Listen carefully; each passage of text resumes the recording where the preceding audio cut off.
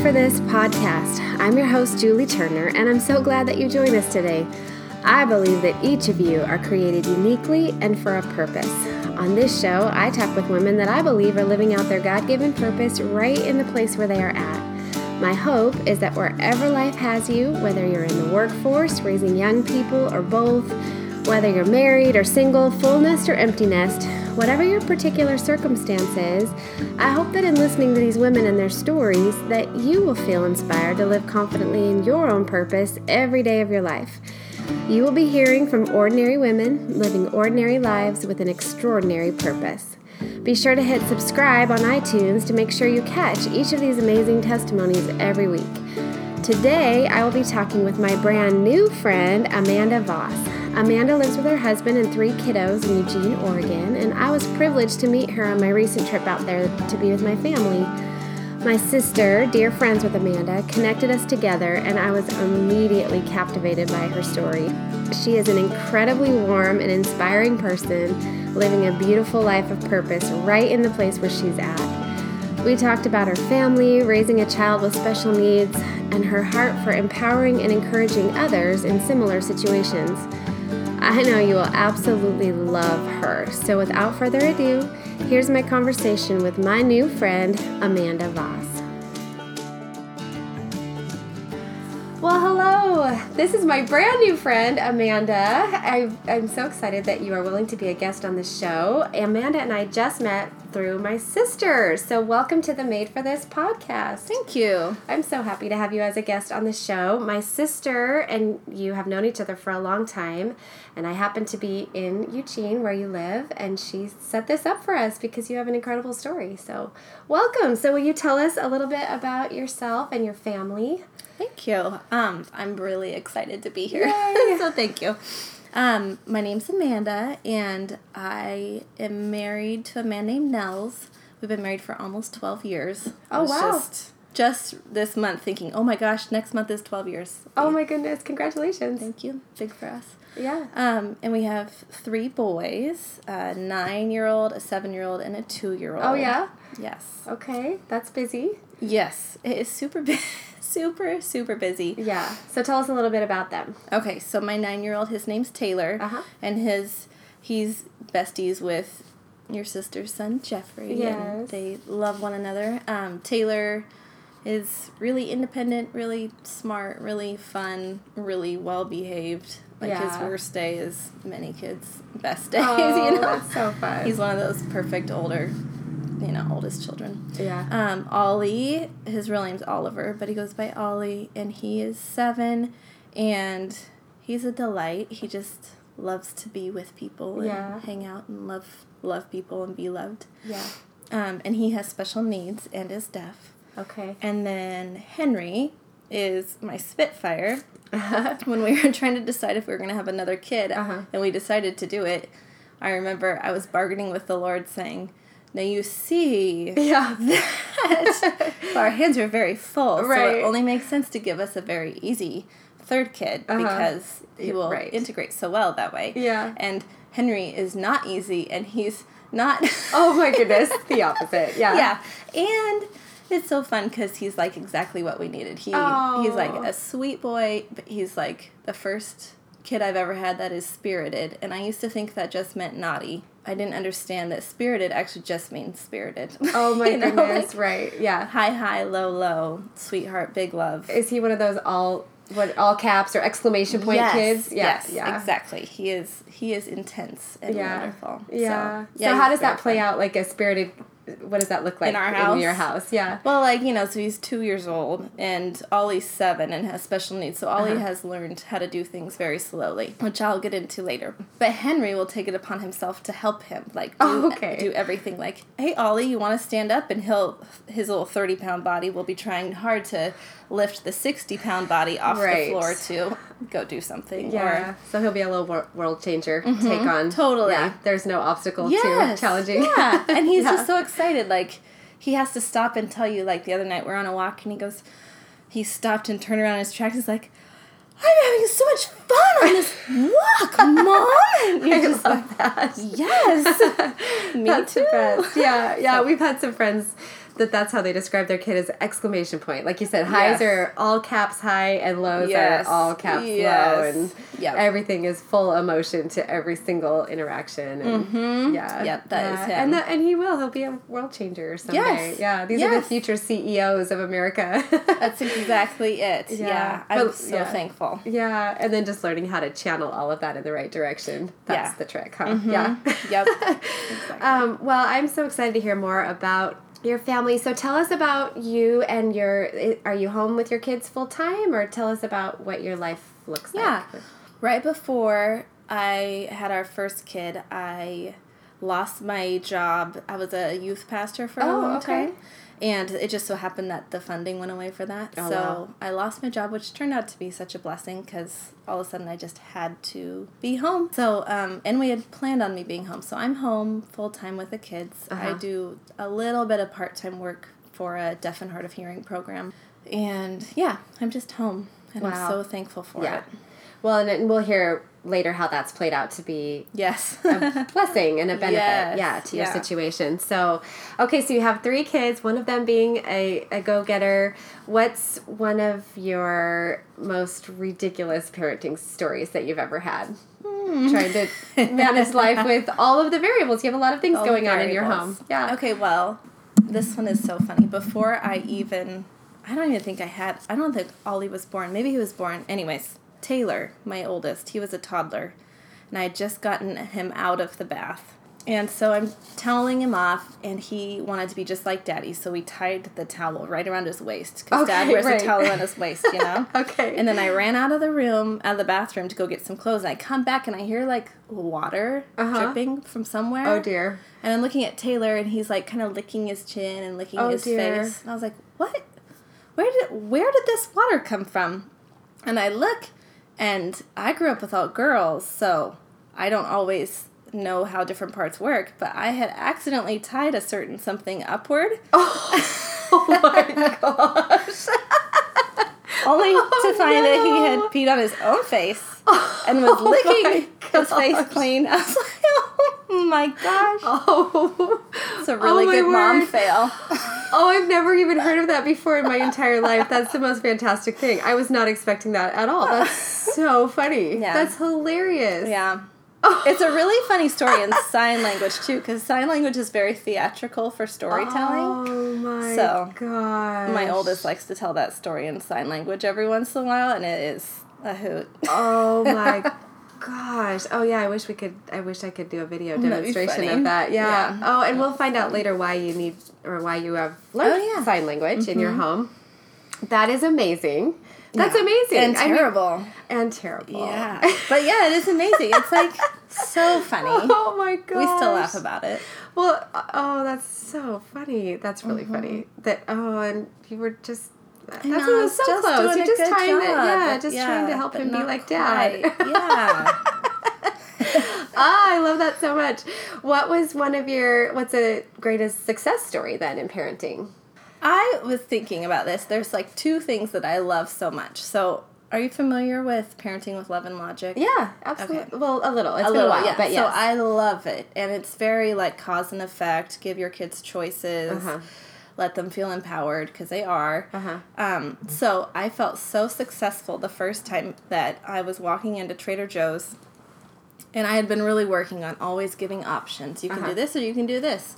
You know, you can walk down the hall or Mom can carry you down the hall. Yeah. Whatever you want to do. Like, we are going to get my goal met because we need to go to bed. You know? I love that. You give them choices, but they're choices that you like. That will work. So every choice is something that you like for them to pick. Yes. Either one will work for me. Yes. Yeah. So I had gotten in the habit of doing that. And then we walked into Trader Joe's, and Taylor was like 3 at the time, and he looked up at me and he goes, Mom, would you like to get a snack first, or would you like to do your grocery shopping first?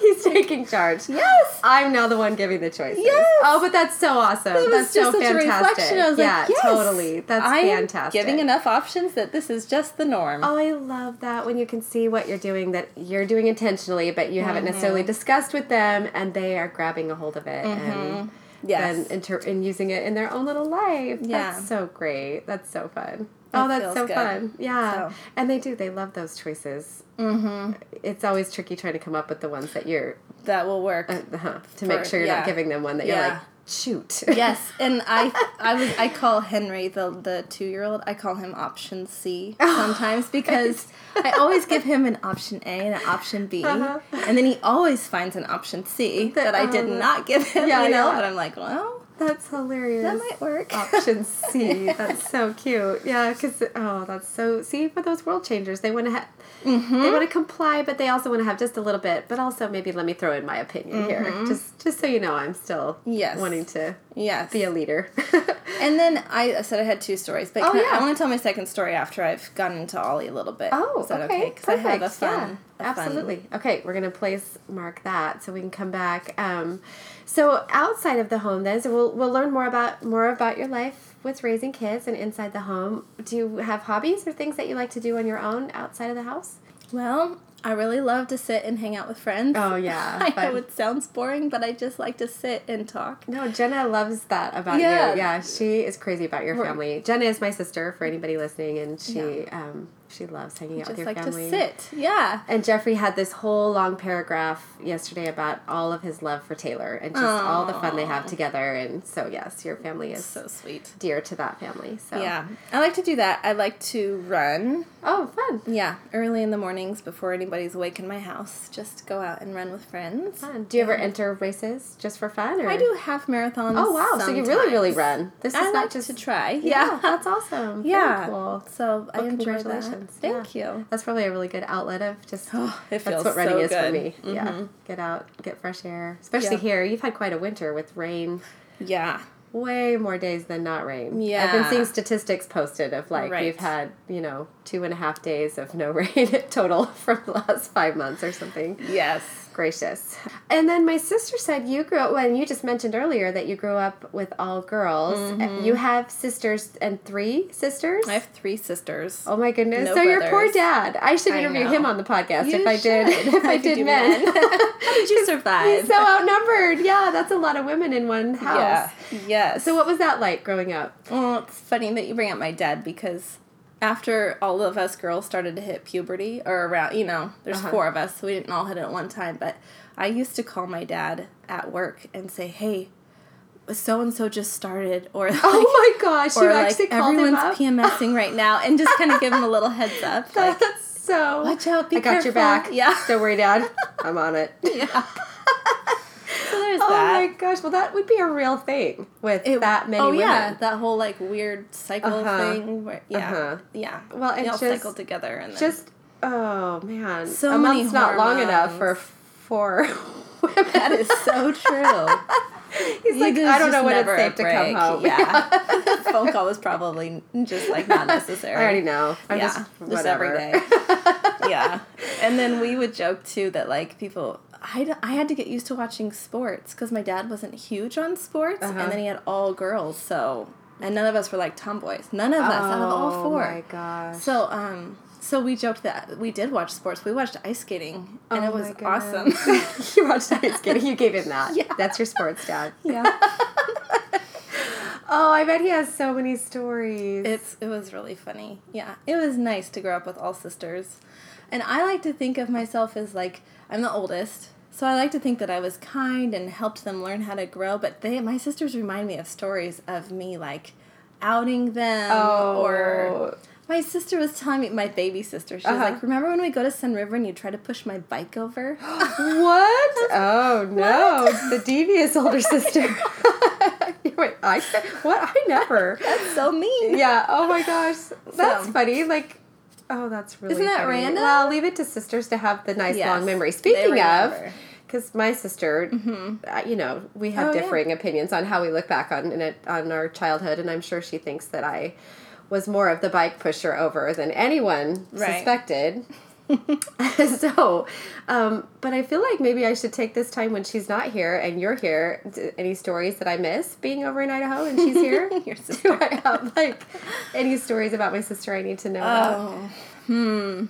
I was wondering about that. And I think for the most part, any of the things that we talk about have to be private. Oh, that's so funny. They're not radio friendly. They're not radio friendly. Or internet friendly. No. But I will say that your sister is so family friendly in the way, like, she's a special ed teacher. Right. I have a special needs kid. Yeah. So when we go to do something, we just do it. Like, she doesn't even think about it. I throw all my kids in her car and say goodbye. Yeah. Oh, that's so great. So she just takes care of us in such really phenomenal ways. She's not weirded out by anything. Yeah. She carried my kid up a mountain one day while he screamed in her ear the whole time. Oh, that's like, the best. Just a true friend. Oh, here I was kind of fishing for some dirt on her, but really the truth is, and I think what's so great about your friendship, it sounds like, is you're that for each other. She talks about you all the time, just taking in her right. kiddos. Jeffrey's here. Yeah, exactly. Yeah. Yep. Yeah, so that's fantastic. And yeah, she is phenomenal at she's just so gifted in that whole, in all of that. And yes, and she's just very good with kids. Yeah. And friends. She's just, I love how normal it is for her to just share and be shared with, like, just pass each other's kids back and forth and parent with one another, it's just easy. I know. I could keep asking, but then I might just get jealous, because that's how it is when she comes over to my house in the summers for a week at a time or whatever. Mm-hmm. It is just like this big community of children and co-parenting. Yes. But that's wonderful if you can have that with her right here as friends. We need that. We need where we can it's just seamless between families of swapping kids and helping out and doing favors, and that's awesome. It is so helpful. Oh, very just good. Fun. Yeah, for sure. Oh yeah, she's good for a good laugh, that one, that's for sure. Yeah, I keep trying to convince her to come do an interview also, so I haven't quite got there yet. Now you can tell her it's not that bad. She should do it. It's not bad. But it would be like an open invitation to, lament about how terrible I was in our childhood. Oh. She'd have the whole internet as her audience. Okay, well let's go, because we've touched on it a little bit now. Let's take a minute to talk a little bit more about Sweet Ollie. Tell us about him and what his situation is. And all right. Ollie, I had a really regular pregnancy so 3 boys. He was my second one. And I've had normal pregnancies, and so normal natural childbirth, all that stuff. And then we were about to leave the hospital, and the pediatrician, she just didn't really like how he was striking this pose. And so she wasn't sure if he was having a seizure or if he was just still choking on, like, amniotic fluid, and maybe it was no big deal. But it was just enough. I mean, our bags were packed. We were ready to go home. His APGARs were fine. Oh, my goodness. So the couple days that you were there, nobody had found anything No. Yeah, we were suspicious. Literally about to walk out of the hospital, and we were just waiting for the pediatrician to sign off. Oh, my goodness. We play a game on, like, try to get out of the hospital as fast as possible. Oh, right. So, yeah. So we were doing it fast, and the pediatrician was like, I don't know, I'm a little concerned. I want to send you to the NICU. So we went there to check for seizures. Oh, gosh. And so they did an ultrasound on his head, and they said, great news, he's not having seizures. However, we think he might be missing this part of his brain, and so we want to do another test tomorrow. So that's called the corpus callosum, and it's the midsection of the brain that connects the left and right hemispheres. And so lots of people are missing this small portion, very small portion of the brain. It's just down the midline. And some people you wouldn't even know they're missing it, but in some you would. Okay. So anyways, we think he's missing it. We go into an MRI the next day. Yep, he's missing the corpus callosum.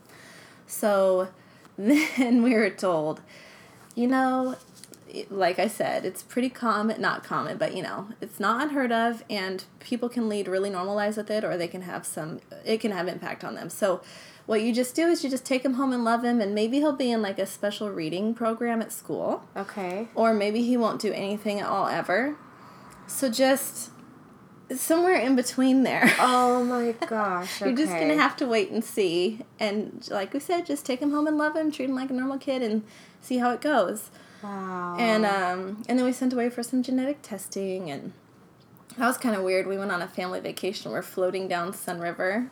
Oh, yeah. There's a little river in Sun River, and we're floating down there, and I got the call from the geneticist, and it turns out he was missing a part of his 13th chromosome, which is why this abnormality happened in his brain. Wow. So, and you had no idea that this was anywhere in your genetic No. Right. And it turned out it's a fluke. Oh, okay. Like, it just happened.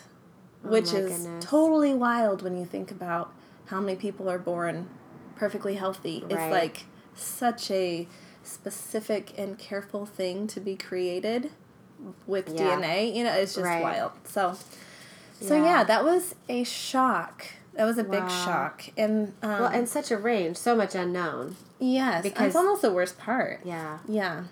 To go from he might just need extra help in reading. Yeah. To he may have full limitations in all areas. Right. Like he might not ever swallow or roll over or eat or sit up or walk or anything. He might just I remember like my husband and I processed it pretty differently.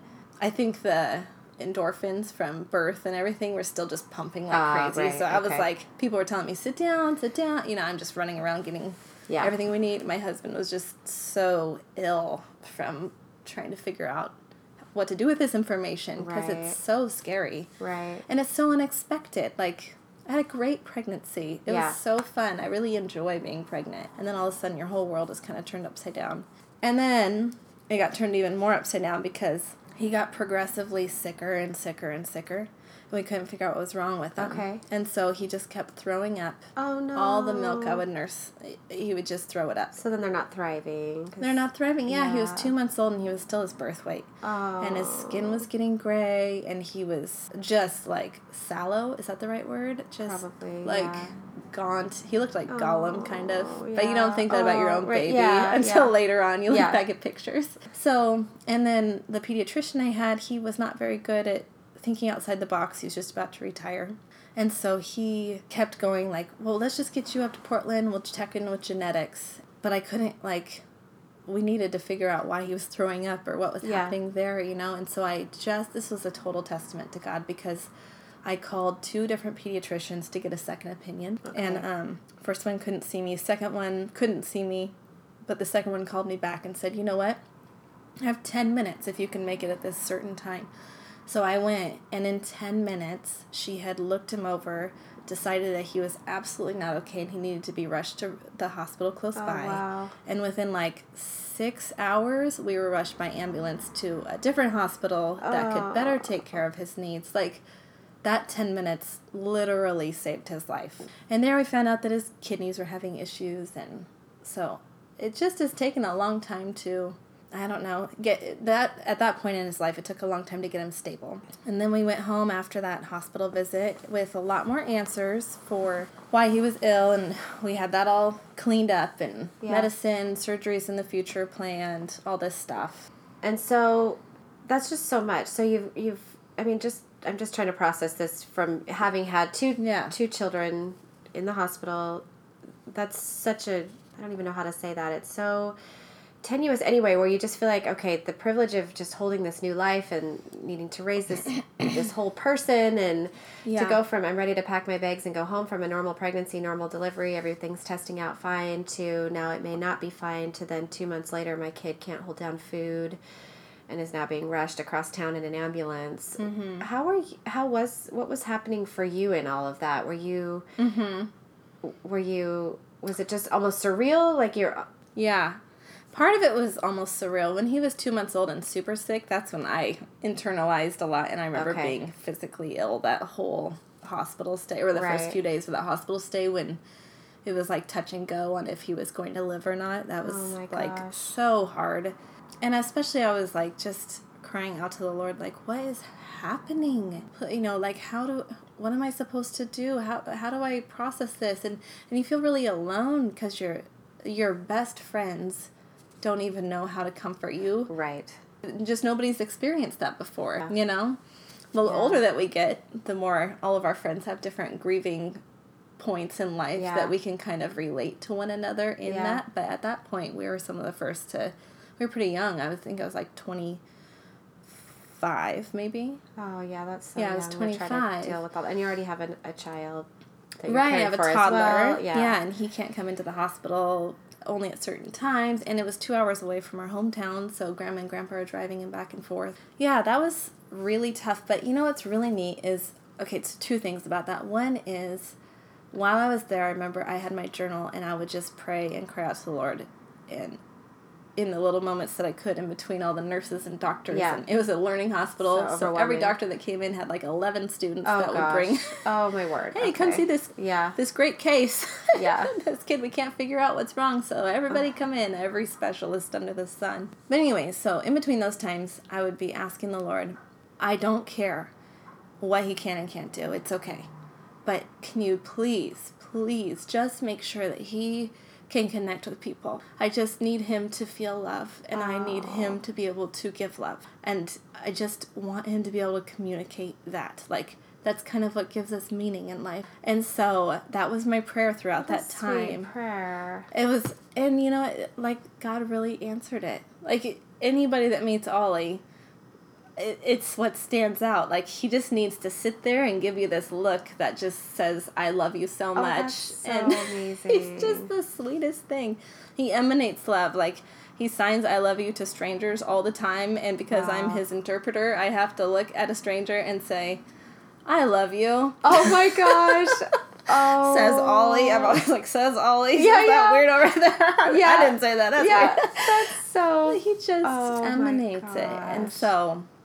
What do people do in that moment? Oh my gosh. I bet you get all the wide range of reactions. Yeah, half of them just kind of look at the floor and are like, oh, you know, and the other half are so cute. They're like, oh, cool, show me, how do I do that? And they get their hands out. Great. And yeah. let me figure out how to get their fingers working. Well, and we'll come back to that too, just the whole, I have 2 kids that are visually impaired, and just, there's probably a lot of learning that you can help people know what the most appropriate way is to interact and all of that. But it reminded me before then, speaking of, when you said our friends didn't really know what to do. What was the most helpful for you in that immediate crisis, grief, unknowns, big diagnosis out of the blue? What was the most helpful for you in that time? For me personally, I loved when people would reach out and just ask how I was doing. Okay. Or, you know, I didn't have an answer if they said, how can I help you? There's just no decision-making power at that point in life, you know. But people just saying, I'm thinking of you, how's it going? And I used Facebook heavily at that time, and I would give updates each day because, you know, we're trying to figure out why he was throwing up all food, and we didn't know why he was so sick. So each day we had a new doctor diagnosis, you know, or we saw this person today. So it was helpful to commune in that way. And I just love questions. I have friends that have special needs kids, and they don't always love questions. I'm like, why not? Like, I just love that people would be curious. And I mean, people are curious. That's just true across the board. But to have people that are willing to put themselves out there and say, so what's this about? Or like, how is he? Or, enter your world. Yes, enter in. I just love that. Yeah. So. Okay. Does that answer your question? Yeah, no, absolutely. And so then what did that do to your faith at that moment? Yes. Okay, I was trying to remember my second point in there. Okay. Yes, so that is my second point. I was really asking God, how could you create him like this? You know, like, you knit me together in my mother's womb. I am fearfully and wonderfully made. What? What? Yeah. You know? How? Now, and so I felt like he really answered me. And this is just very personal to me, so take it as you wish, you know? Yeah. But in all kindness, I felt like he said, Amanda, it's not like you were created so perfectly yourself. Oh, right. And he didn't mean it mean. Yeah. He was just saying, like, yes, Ollie has physical limitations. This whole world, I mean, everybody's born with limitations in some area, whether it be emotional or physical, like, whatever. Like, people are created not fully functioning all the time, you know? And I do believe that our journey with the Lord can be one of fulfillment, where we get to grow healthier and we get to have less limitations by connecting with him and growing. But it was just such a nice moment where I was like, oh, okay, that's fair. Yeah. Touche. That's so interesting, because while our stories are, I'm sure, night and day different, that was the same thing that I used to tell my kids all the time growing up. Everybody has something. Mm-hmm. Everybody has something. Mm-hmm. This is how you were made. This is who you are. This is a part of you. But everybody has something. Right. And we're all just going to, you know, it'll give you more empathy, or it'll help you. Right. It just, God will use your story. Totally. And he'll write a story that's unique for you, and we all have something. Yep. I 100% believe that. And I love it. And also another thing was, it was so scary. And as much as I did cry out to the Lord in the hospital, I also didn't feel super connected during that time. Yeah. And later on, once we were out of the woods, I was looking back on that. I was like, where were you? What? Yeah. And then I felt like he had given me this vision, like he was actually just standing there right in the room with us as the family, receiving the news from the doctors, and kind of taking it all in with us. And that was really powerful because it just reminded me that he is actually always with us. You just don't always feel him. And that whole thing about Jesus being really empathetic and knowing how we feel, it brought that to like a deeper revelation where I was like, oh yeah. He was not super excited when the geneticist up at Dornbecker told us that he might not live very long, or, and it's fine to say that, but it's just, it hurt, and so he hurt with us in it. That's been true for us too, where it's maybe not till later that you see the evidence of his hand carrying you through something. And those are those are faith building moments for me when you can look back and say, okay, but none of this could have been a coincidence. Your hand was so specifically evident, but maybe not till later down the road. But yeah, he is so faithful that way. So, okay, so then how did you get past that initial crisis then? He's not eating, he's not holding things down. You've been sent to all the specialists. What happened then after that to get him stabilized and on a path to where he is now with his health? Well, his kidneys have been having some issues because his ureters were malformed. Okay. And those are the tubes that go from your kidneys down to your bladder. Right. They're created in such a way, for most of us, in a way that the bladder keeps stuff down there and it doesn't let things back up. But for him, everything was flushing in and out, back and forth. So there was no cleanliness. Yeah. And so he just was like always sick. His kidneys were always full of, and his bladder they were full of disease basically. So, but we got him on antibiotics, and then he had a surgery at a year old that fixed that. Oh my gosh, so that's so scary. All of this is so much. We're condensing it down into this tiny narrative, but there's so much emotion, sending your baby to go have surgery and be under anesthesia. Yeah. All of it was scary, but it was also just, I was thankful to stop doing antibiotics every day. Right. That's scary in itself. Yeah. And then, so he was healthy, and then we realized that he was a complex kid. And so we just went to our doctor and said, obviously he's very complex, the new doctor that saved his life, Right, okay. Yeah, you're definitely going back to him. Yeah.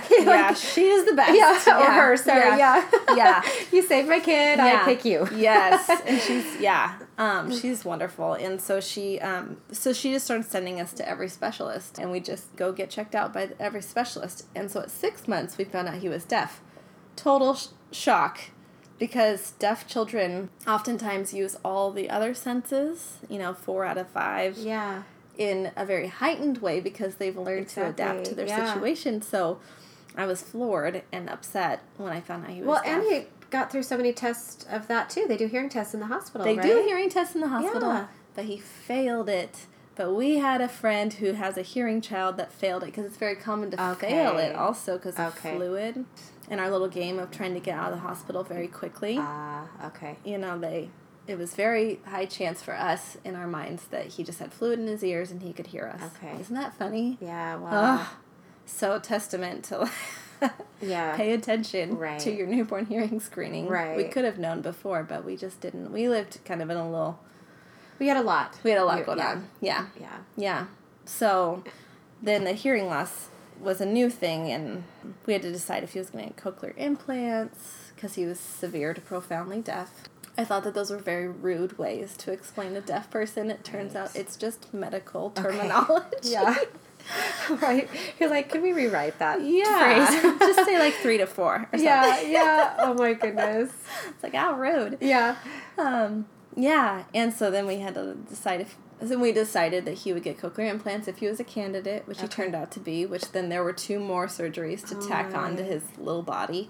And we also really wanted to give him language immediately, so we started learning sign language right away. And so then the whole family, it sounds like, is learning sign language to be able to communicate with him. We'd have like the early interventionists, teachers that go to people's homes, the early interventionists, they would come and we do a dinner time meeting so that grandmas and grandpas and aunts and uncles could all come and learn sign language together. Oh, and they were on board with that? Yeah, we have very supportive so family. Incredible. Yeah. Oh, that's beautiful to just have your It whole really family. was. Yeah. Like what you're saying with your boys, you know, you were just created this way. Yeah. And you're going to have an impact Yeah. because of this. Either God will heal you or this will be used for something good. Right. And I mean, the love and support that Yeah. we've received. I mean, that's such It's a just- visible showing of love to be learning sign language Totally. and communicating that way. Yeah. That's really sweet. It's That's very wonderful. sweet. Yeah. Okay, fear. Mom and fear is a big, real thing when you have, by all medical standards, healthy children. Right. It is. It's a real thing. So then, though, to go from that already place of fear over, will my kid be okay through all of life? You know, are they going to injure themselves in some way? Am I going to keep track of them? Now you have legitimate cause for fear with these surgeries and unknown diagnosis. So how did you deal with that? Like, because you can't just lose sleep in fear every day of your life and still be a functioning parent for... That is so true. I mean, there's a part of me that I feel like was trusting the Lord that whatever happened was going to be okay. So if he lived, that was awesome for me. If he died, that was awesome for him. Yeah, right. You know, right. heaven's not a bad place to hang out. Yeah. So I would just miss him forever Yeah. until I got to see him again. So there was a part of me that was like, it just is what it is. I don't have that much control over it. So how did you get there? How did you get to where you could surrender that outcome? Because the truth is, we think we have control to protect our kids. We Right. don't. But we think we do. Right. In that situation, how did you get to where you could actually legitimately surrender the outcome? Over? Well, and let me say also, I don't always do that. Yeah, well, of course. Go in and out of there. Yeah. But I think probably on the ambulance ride, it was a 2-hour ambulance ride. Oh, gosh. And I wasn't allowed to nurse. I wasn't allowed to touch him. I wasn't allowed to do anything. Everything was out of my hands, and I just had to let it be. And so to be given what I considered a second chance at his life, because without that, he would have died, like, I'm certain, you know? So I felt like the second chance was just not like deserved or earned or anything. Oh, yeah, just right.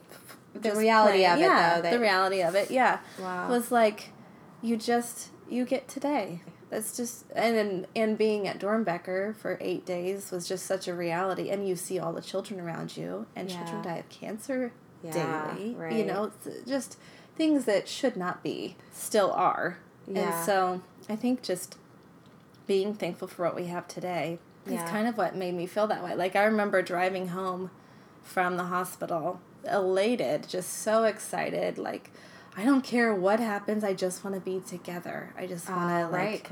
Right, because even then, at 2 yeah. months old, we didn't know what he would or would not do. Yeah.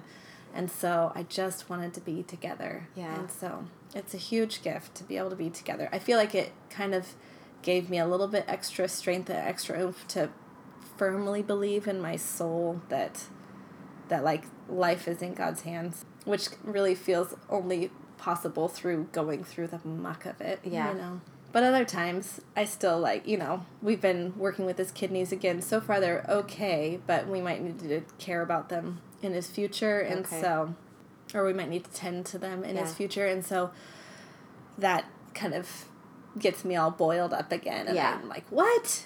You know, because nobody else has to deal with a kid that might die young. Like, this is so, I hate this. Right.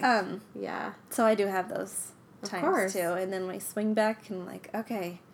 And each day is a gift. Well, and it sounds like just being able to honestly communicate that with God, like, that you have this freedom to have these dialogues with him of saying, okay, yes, I know you're in control, but also this really stinks right now. And having the freedom to... I really love entering in to whatever circumstance it is. Like, basically the pain. And Brené Brown, have you heard of her? Yeah. Oh, I love her. She just talks about vulnerability and just showing up and being honest with where you're at. And so I feel like so often I meet parents with special needs kids that are so shying away from the reality of their circumstance that it makes it hard to make any headway or any growth or, you know, really huge advancements for them or their child, because it just hurts so bad you just can't go there. You know, I've talked to people that they can't even say that their child has cerebral palsy because they just don't want to think about it. It hurts, but I feel like when you enter into that pain, the Lord's able to meet you there. Okay, so speaking of that, because you just touched down on a really huge part of your story, is that now you have so much compassion for anybody walking a similar path with children with special needs. So tell us a little bit about how you are trying to help people connect with their story and acknowledge what's happening and find resources to navigate through that. Tell us about what that part of your life. I have 2 areas. I always have 2. Okay. 2 areas. One is I work for a nonprofit. Okay. It's a Hands and Voices nonprofit organization, and they support families that have kids with hearing loss. Okay. And so that's my super part-time job I mentioned. Yeah, and it's like 15 hours a month. It's not very much time, but I just get to call and connect with families as soon as they found out that their child has hearing loss. Wow. And I get to call and say, I'm just checking on you. Want to make sure you know about the resources and educational components that are available. Plus, just so you know, I have a child that's deaf, and I've been there. Oh, that's amazing. I love that job. I really love that job. And I bet even if they aren't in an emotional place to take you up on your resources at that moment, I bet just knowing that somebody is on the other side of the line that can connect them down the road if they want and at least understands, that has to be huge. Yeah. Yeah, because it wasn't really happening in my town very strongly when I found out Ollie was deaf. Okay. So I found, because I seek that, my favorite thing is to sit with people. Yeah. So I found a friend of a friend of a friend who had raised a deaf girl 30 years ago, much different age gap, but still she could relate with me. So I remember talking to her, and it was so impactful to not feel alone. And so I love to help families connect with other families. And I realize sometimes meeting Ollie and my family might actually scare them. And it's not the best idea to introduce them to Ollie, but I know that they want to meet a deaf and hard of hearing young girl that's thriving in school. Okay. And so I'll find that for them, and then they'll meet together.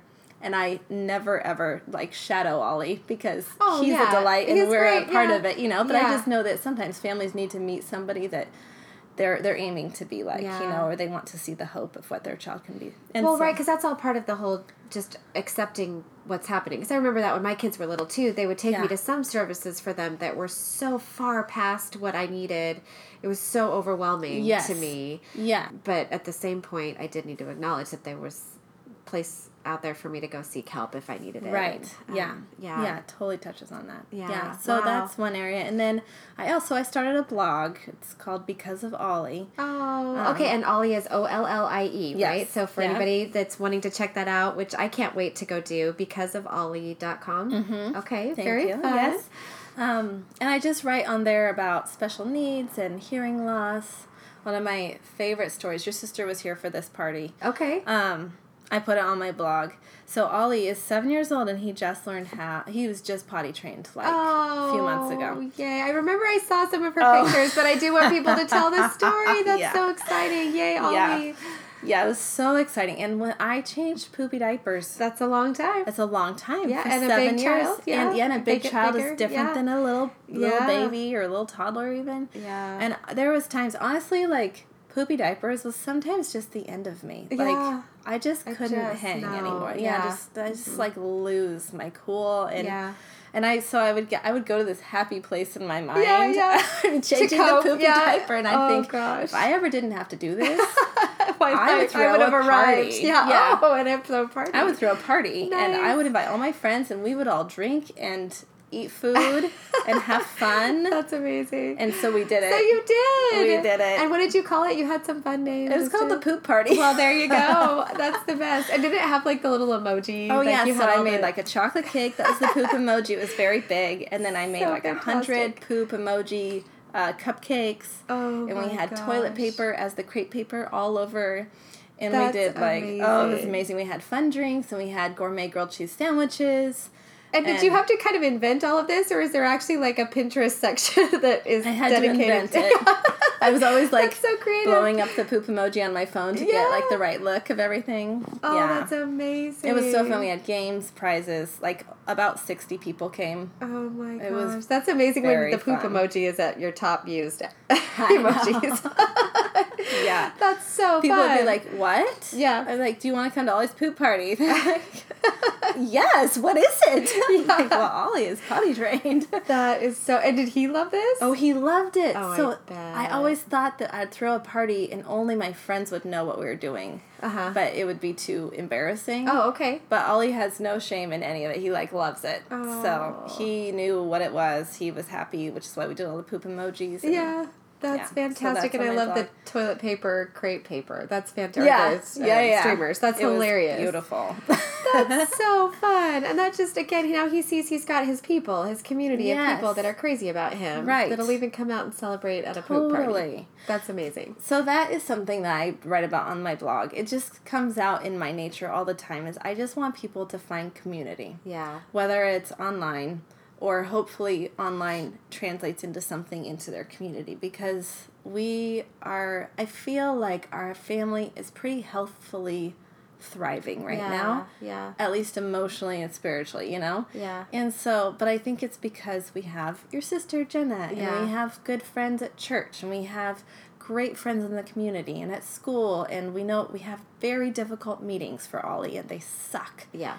And they're really productive, and we all love one another at the end. Yeah. Like, we have this great community around us. I just can't speak any more highly. I feel so thankful for the community that I talk a lot about that on the blog. Just how to do it and what does that look like. And so speaking of that then too, what is some of the encouragement that you would have for other mamas raising kids with special needs? You obviously just mentioned community being a huge aspect of your family's ability to thrive. What other encouragement would you have for mamas that are maybe feeling overwhelmed or, like you said, not able to connect fully verbally, able to process that?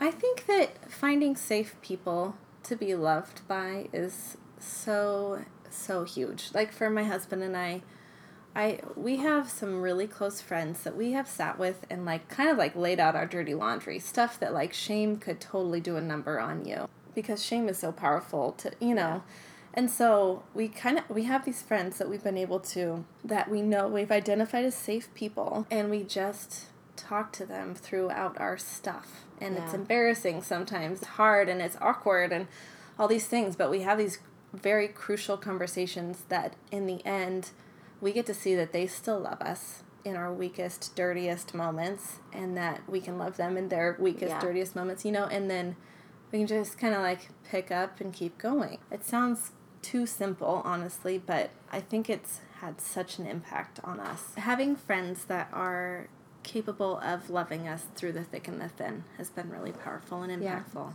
So I would encourage any parents that have a special needs kid, anybody in the whole world, honestly. But to find people that you want to go deep with and you want to be vulnerable with and that will stick in it with you. I think that's always the scariest thing is, how much can I ask of my friend to love me, when I know that I'm starting to be a little exhausting. Because I feel comfortable doing that to my husband. He's stuck with me. Like, this is what what we're doing. Right. But to ask friends to do the same, we've been very fortunate to have friends that are really willing to love us through all of it. So that's been a big deal. My dad loves the book Crucial Conversations. Oh, okay. He bought me 2 different books of that same thing. And it's just a big proponent of sitting down and talking with people about those tough things. Because the reality is that raising a kid with special needs is difficult. It's really hard.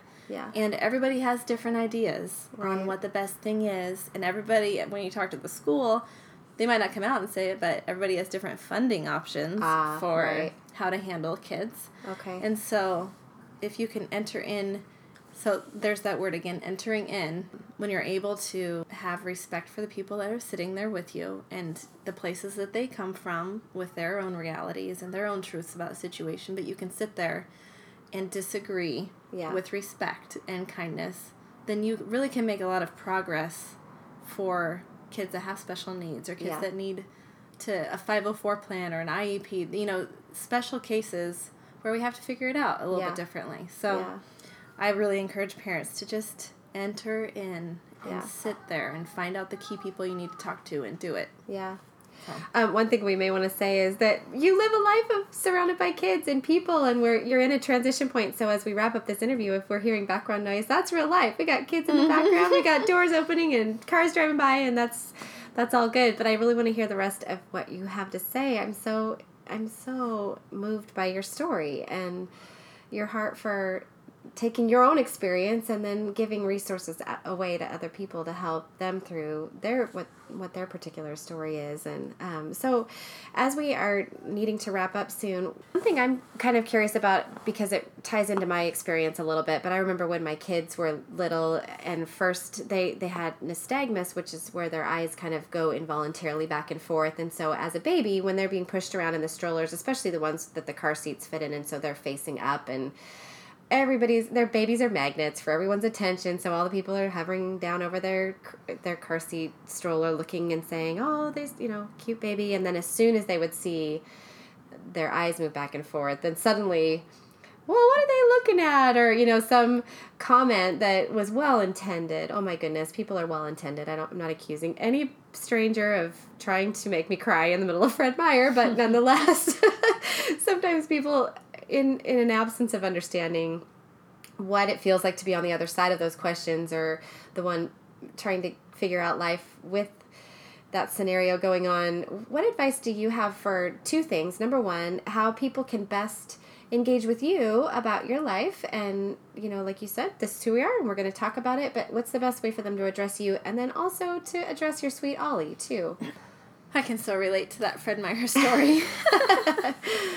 And I remember being really thankful when Ollie finally got a wheelchair, because he couldn't walk for quite a long time. And then once he got the wheelchair, I was like, it's obvious. Right. There was less questions, because before you're carrying an oversized child, and that didn't make any sense to people. And I remember one time we were hiking down a mountain, and I had Ollie on my back, and he was like 4 years old probably.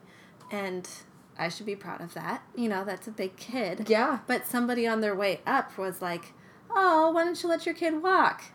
It's like, ugh. Oh, I'm not even going to give that one well-intended. That's just rude. It's Eugene. Why don't I just punch you in the face? I know, exactly. Can I say that online? Yeah, you can say that. I've never punched anybody in the face, but that would make me want to. Yes, but it's just Eugene, and we're all outdoorsy, and we are all about free-spirited children running up mountains and picking daisies. So in their mind, you were restraining your child from their freedom that they deserved. Oftentimes I think back on that, and I wish I had said, Oh, I'm sure you replayed that one a few times with all the sarcastic comments. Right, yeah. So I think that most of the time the sarcastic comments from people, not sarcastic from them, but when people have something to say that's just so snide, those are the ones that bug me. Yeah. But whenever somebody is well-intended, I always feel taken care of. It's okay that they don't know how to handle me and Ollie, and sometimes I guess it is tiring. Yeah. Because you just wish that it wasn't so hard. I remember feeling bad for everybody. They're all kind of darned if they do and darned if they don't. You know, because if you look at him, then you're staring. If you don't look at him and you don't open a door for a mom with a wheelchair kid, then you're being rude because you didn't notice us. And the poor public. Yeah. And it probably depends on the day, too. Because I know there were some days when I could handle certain things and some days that I just was not in the mood. Yeah. So. But I think that, like I said earlier, people are just curious. And so if us as parents and kids like Ollie, if we can be really gracious towards people, then it makes our culture much more apt to asking, oh, how come he's in a wheelchair? Or he looks like he can hear me. Does he want to say anything? Does he talk with his mouth? Or, you know, and which lets me say, oh, actually, he uses sign language, but he can hear you. You're totally right, Yeah. I love when kids ask questions because it's so harmless. Yeah, right. And straightforward. They probably teach the way better than adults, actually. Because kids really are just, if they're curious, they're going to ask. Right. And Yeah. And as an adult, I feel awkward too. Like, I have a friend who has an adult child that has cerebral palsy. He's made it through high school. He might even be doing part of college. I don't know, but he cannot verbalize. Okay. And he oftentimes will look over to the side. And I found myself talking like, hey, how's it going? Are you having a good day? Just sweet and sappy like a 5-year-old. Oh, gosh. That's not appropriate. Yeah, right. So. Yeah. It's learning. It is. I'm sorry, I do not have a great answer for that one. No, but that's so good because what you're saying is it's better to try to engage than to be not knowing what to do and disengage. And absolutely. Yes. Pretend like nothing's happening and I don't need to open the door for you. You're saying, see us. Just see us. And if you're curious, you can ask me. Yes. And I always really appreciated when people would engage my children and not talk to me about my children as if my children couldn't hear. Right.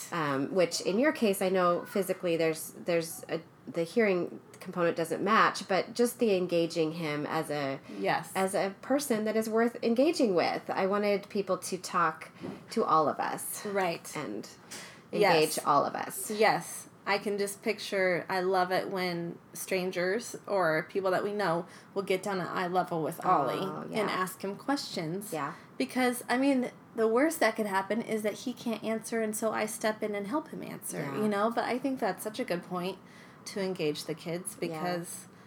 Then they know that they're valued as people, like everybody else ought to be valued as people. And we're going to treat everybody with respect and dignity. Probably just looking people in the eye goes a long way. Yeah. And I know that's even hard for me sometimes if I'm not quite sure how to approach someone, but there's never any harm done in looking somebody in the eye. Yeah. Saying, I see you. Yeah. You. Yeah. Right. Whatever your whole situation is. Right.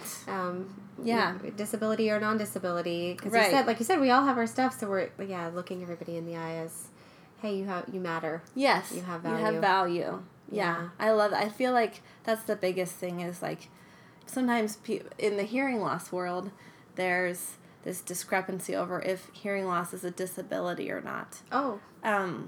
And if you have a healthy kid that only has hearing loss, it can be really offensive to have your kid be called disabled because of just needing hearing aids. Okay. But I have found because of Ollie, like, the word disabled is no big deal to me. So I think this is my big takeaway, is that in this world, we all have limitations. Yeah. And so it doesn't really matter. Especially in God's kingdom, I'd say Ollie's acing it, and it is the healthiest individual I know. Wow. Because he loves and gives love freely and receives love. He's just safe, And so, according to our culture, he's not going to make very much money probably. And, there's all these limitations. But we all have limitations. So whether we're all disabled or none of us are disabled, we just are, know, and we're all valuable. I think that's what gives us all, like me, the ability to look people in the eye and care about them. Wow. Wherever they're at. Yeah. That's so good. I love that. Well, since we are on sort of borrowed time here, I'm not even going to let you off the hook for the so close stories. Even though we don't know each other, I feel like I can never this is just my favorite thing to ask my guests. Do you have a so close where you're just on track to, like, that almost was great, and then at the last second, so close? I do. Unfortunately. Oh, well, I just can't wait. I'm so excited about this, because now I'll feel like we're even better friends. Okay, yes. So it was just recently. Well, I probably have 80. Okay. But, my most recent one, yes, is that I went on a trip for 4 days to Georgia, like all the way across the states. Oh, wow. It was all about hearing loss convention, and it was great. And then I came home, and the very next day, I was going to just have to get the whole house in order. And the next day after that, I was going to drive Ollie up for a bunch of doctor's appointments to Portland, 2 hours away, same hospital that he had been to when he was 2 months old. So we go up to Portland. We have like 3 different appointments. I bring Henry along. It's wild and crazy. Yeah. And I get all my stuff done. And I'm like, and the next day I'm going to have to leave. I have a meeting that night at home, and then I have to leave the next day for 3 days of therapy. Like, it was schedule overload, you know? And so I was kind of stressed out, but I was handling it, and I'm just going to get it all done, and it's okay, and I'm a mom, and I've missed my kids for 4 days. I'm going to love them and be with them and just soak it all in. And so then on the way back from Portland, I got a flat tire because I ran over a piece of metal in the highway. Oh, no. Yeah. So I pull to the side of the road, and this man comes out of nowhere. No car, no nothing. I was like, feeling slightly unnerved, you know? Yeah. Super nice, helps me get the spare on. It was okay. I kept thinking, like, nobody murders anybody on I-5. That doesn't happen. Right. You're fine. Yeah. So, and I've got the 2 kids in the car. Yeah, totally. Yeah, ones that don't know safety boundaries yet. A little vulnerable. Yes. Yeah. And so, anyways, I keep my cool. And then we go to Les Schwab. We have to wait 2 hours, but it's okay. I keep my cool, and we go grocery shopping. And oh, heavens. While with a wheelchair and bags out walking, you know, a couple blocks to the grocery store so I don't waste any time. And I'm still keeping my cool, and I'm so proud of myself. And then we get a new tire, and we get on the road, and I still am so composed. And then, but I'm feeling a little bit like, ooh, you didn't see that piece of metal on the road because you were probably, like, tending to the kids in the back. Okay. That's not very safe. You need to be safer. Focus on the road. Doesn't matter how much the kids are vying for your attention. Focus on the road. Uh-huh. And Ollie started to open up the side door of the van, and we're going, like, 70 miles an hour. Oh. And so it's not going to open all the way because the vans are not created to do that in motion. But I can hear the wind whistling around, you know? Oh, my gosh, right. So I lose it. Like... Oh, that was just the tipping point. Yeah. Oh, no. All these words no kids should know. But I was looking at Henry, and he's asleep. Oh, so, right. You know, the parrot's not going to parrot that. And Ollie, he uses sign language, so... Yeah, I haven't taught him those signs. Oh, my God. I lose it so bad. I have not lost it. But I'm screaming, just screaming at Micah, like, sit down, what are you doing? That's not safe. Oh, my gosh. Freaking out. So close. So close. I was so close. You almost made it through all of those things. I know. It would have been a miracle even just without the flat tire, you know? But I hadn't even aced the flat tire. Oh, but I feel like that was probably brewing. It was. It was that totally whole day. All the stress. Knowing that we were leaving the next day for more, like, extensive stuff. Yes. Oh, and probably we all could let ourselves have permission to just have a moment like that. Yes. And really, you kind of got a free pass in that your one child was sleeping and your oldest child wasn't there, and your other child doesn't know those words. Right, yes. It was kind of, and I think I just knew it, too. I probably would have had a little more self-control, but... Oh. Yeah, I did have to call a friend. Yeah. I just... totally screamed. This just happened. Yeah. Yeah. Oh, that's so funny. So close. So close. That's such a good story, though, because we all feel that at times. Mm-hmm. Like, my pressure point is rising. Yes, I'm boiling. Oh, and when I know of you, you're just sweet and gracious, and that probably was so just unlike your... I know, I don't usually talk like that. I don't usually scream. Jen will vouch for me. I don't scream. I just talk very sweet. So now you know, under extreme pressure, you turn into, you have a trucker mouth. Ooh, yeah. Mm-hmm. Words you didn't even know that you had just right there. Oh, that's so funny. Have you seen that t-shirt? It's like, I love Jesus, but I cuss a little. That's amazing. Oh, that's so fantastic. I love that somebody made a t-shirt that says that. I know. So funny. I kind of want it.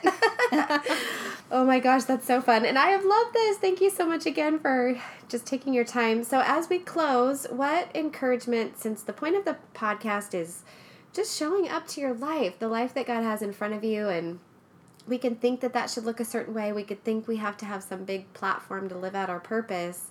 But in reality, when we just show up to the life God put in front of us with intention, He can do amazing things through that. What encouragement do you have for people just waking up every day and living out their purpose?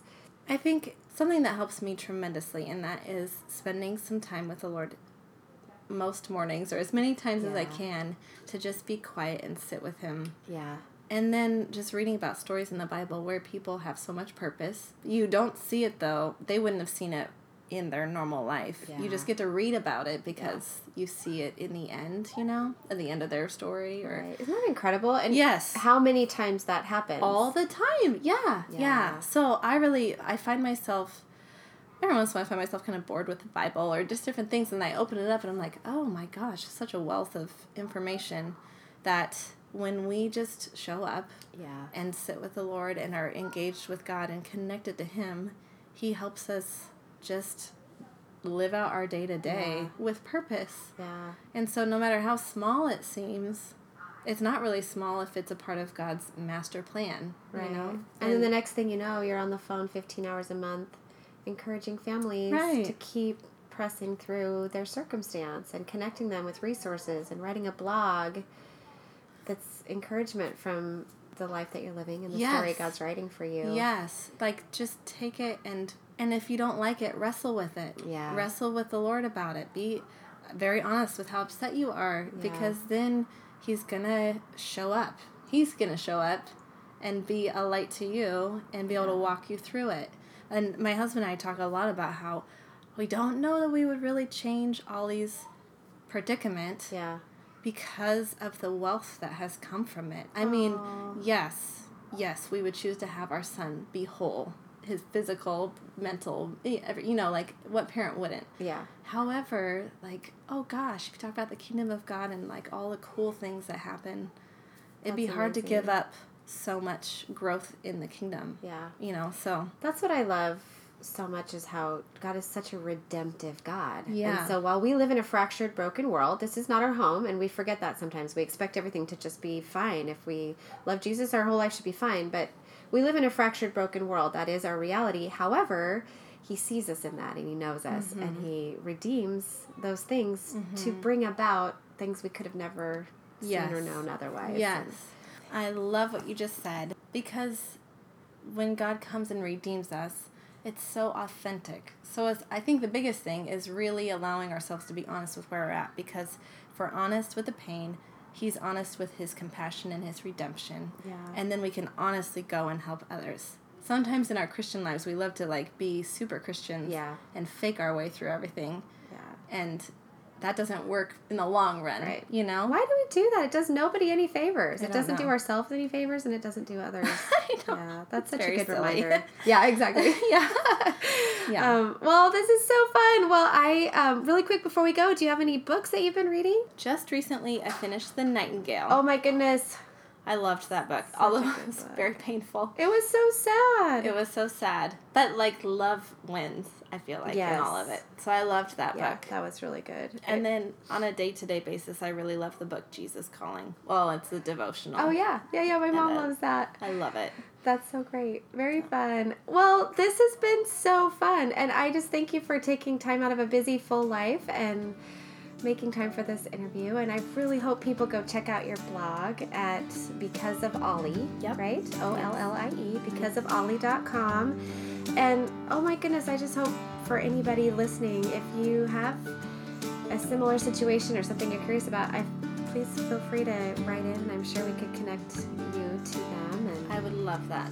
It sounds like that's what you love to do, is help people just navigate a lot of uncertainty and help them find the right resources to best move forward. So thank you so much. Yes, thank you for having me. Yeah, have a good day. All right, thanks. Well, I hope you enjoyed meeting Amanda as much as I did. I was so inspired by her ability to take life as it comes, find joy in the now, and surrender her kids fully to the Lord. If you want to know more about her and the work she's doing to encourage others, you can visit her over at her blog at becauseofollie.com. And, as always, I welcome you to strike up a conversation with me over at my blog at julieturnermusic.com in the comments section. Maybe you're in a season of having to trust God with big question marks. Or maybe you too have a child with special needs and want to find community.